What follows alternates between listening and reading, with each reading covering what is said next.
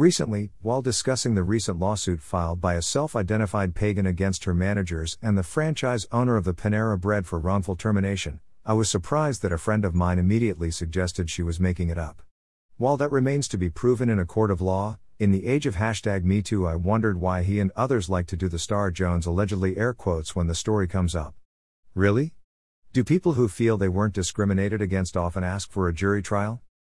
I began to wonder if the issue was that he, like so many others, understand religious discrimination in the vaguest of terms that happens to Jews or Muslims.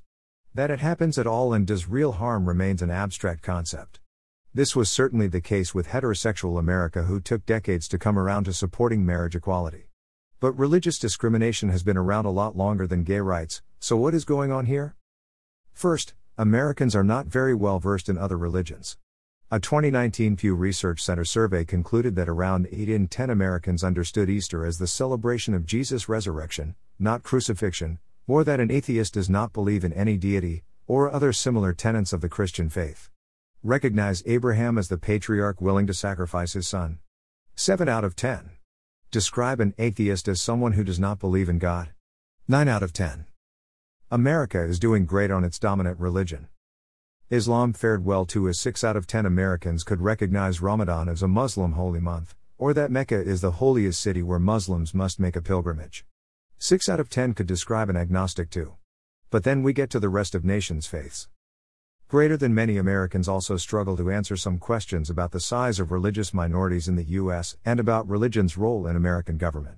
For instance, most U.S. adults overestimate the shares of Jews and Muslims in the U.S. or are unaware that Jews and Muslims each account for less than 5% of the population. 3 And when asked what the U.S. Constitution says about religion as it relates to federal office holders, just 1/4, 27%, correctly answered that it says no religious test shall be a qualification for holding office. 15% incorrectly believe the Constitution requires federal officeholders to affirm that all men are endowed by their Creator with certain unalienable rights. 12% think the Constitution requires elected officials to be sworn in using the Bible. 13% think the Constitution is silent on this issue, and 31% say they are not sure. Greater than what Americans know about religion. July 23, 2019, Pew Research Center. So if Americans have little understanding of religions they have at least heard of, what can we expect of them from religions they have not? A pagan and paganism are words that are loaded with centuries of scorn and remain difficult to define today. Call a heathen a Wiccan and tell me what happens. See? We really are our own worst enemy some days. The point I am making is that if someone cannot imagine what discrimination was taking place, then they are not going to conceive of it as real. I have tried, unsuccessfully, explain to a Christian coworker that my gods are not substitutes for her gods, but in her well-meaning way she envisions it that way. I am not offended, but I am frustrated. What Janus and Jesus or Minerva and Mary have in common I will let you try to suss for yourselves. And as fascinating as the results of this study are, they focus on Abrahamic faiths, and only briefly touch on other religions.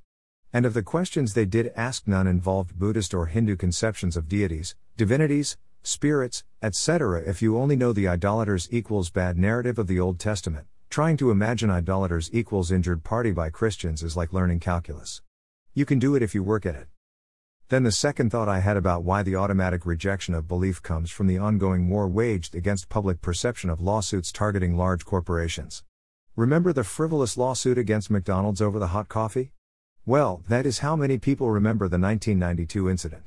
The idea that people create frivolous lawsuits to try to cheat corporations became widespread in the 1990s and remains so today. But the alternate narrative is that Stella Liebknecht was a 79-year-old woman who received life-threatening injuries from the near-boiling coffee. And that McDonald's had already received over 700 documented complaints about the coffee but chose to do nothing. See?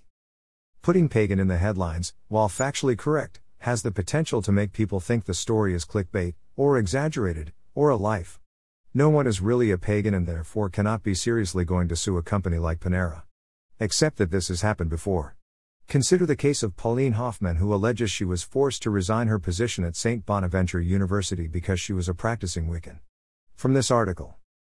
Greater than you might not want to be so overt about being a witch if you want to move up.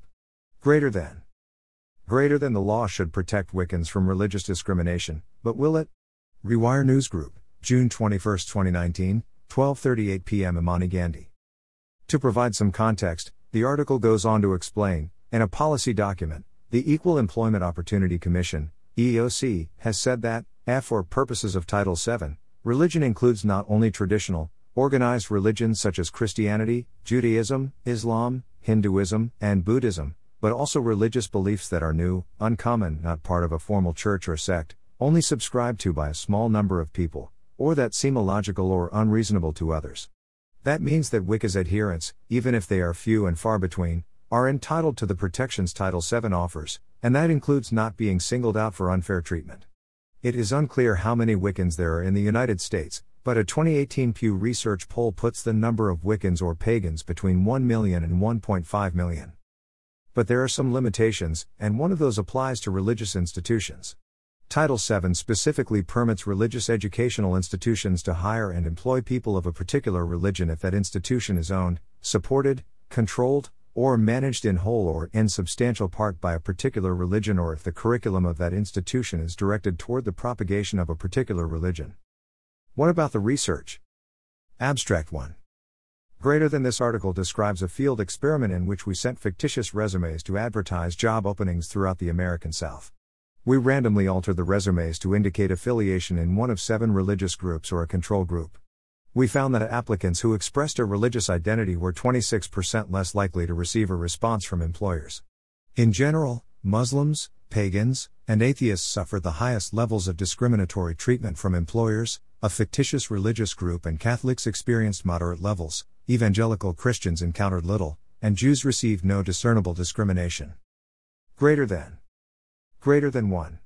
Wallace M., Wright BRE, Hyde A. Religious Affiliation and Hiring Discrimination in the American South, a Field Experiment. Social Currents. 2014 1-2, 189-207. DOI, 10.11772 quadrillion329,496,514,524,541. Abstract 2.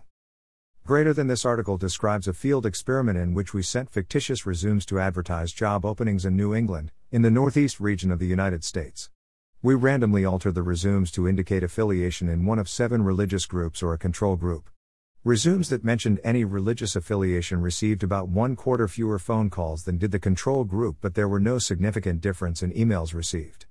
Muslim applicants received 1/3 fewer responses from employers, either as phone calls or emails, than did the control group. There was also evidence of discrimination against atheists, Catholics and pagans. These findings are consistent with theoretical models of secularization and cultural distaste theory.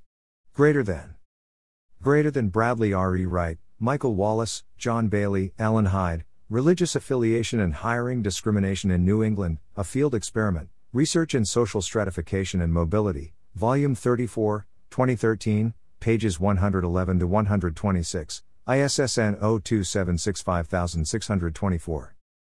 Greater than https://doi.org/10.1016/j.rssm.2013.10.002. There is not really a lot of study on the subject, but what there is echoes these findings. Similar stories are found in Canada, Scotland, Australia, England. The sort of places where modern paganism has the most adherents. The existence of the broom closet at all tells anyone in the LGBT+ communities all they need to know about harassment, loss of jobs, lack of adequate healthcare, being used against someone in divorce or custody battles, ostracism from family and friends. The list of tragedies is long and profound, especially given how little understanding there is of the new/old religions and their practitioners. If there is a devil, he is not being worshipped under a full moon by devotees of the goddess. No, his sermons are a simple scoff by self-righteous folk who fail to consider the plight of others.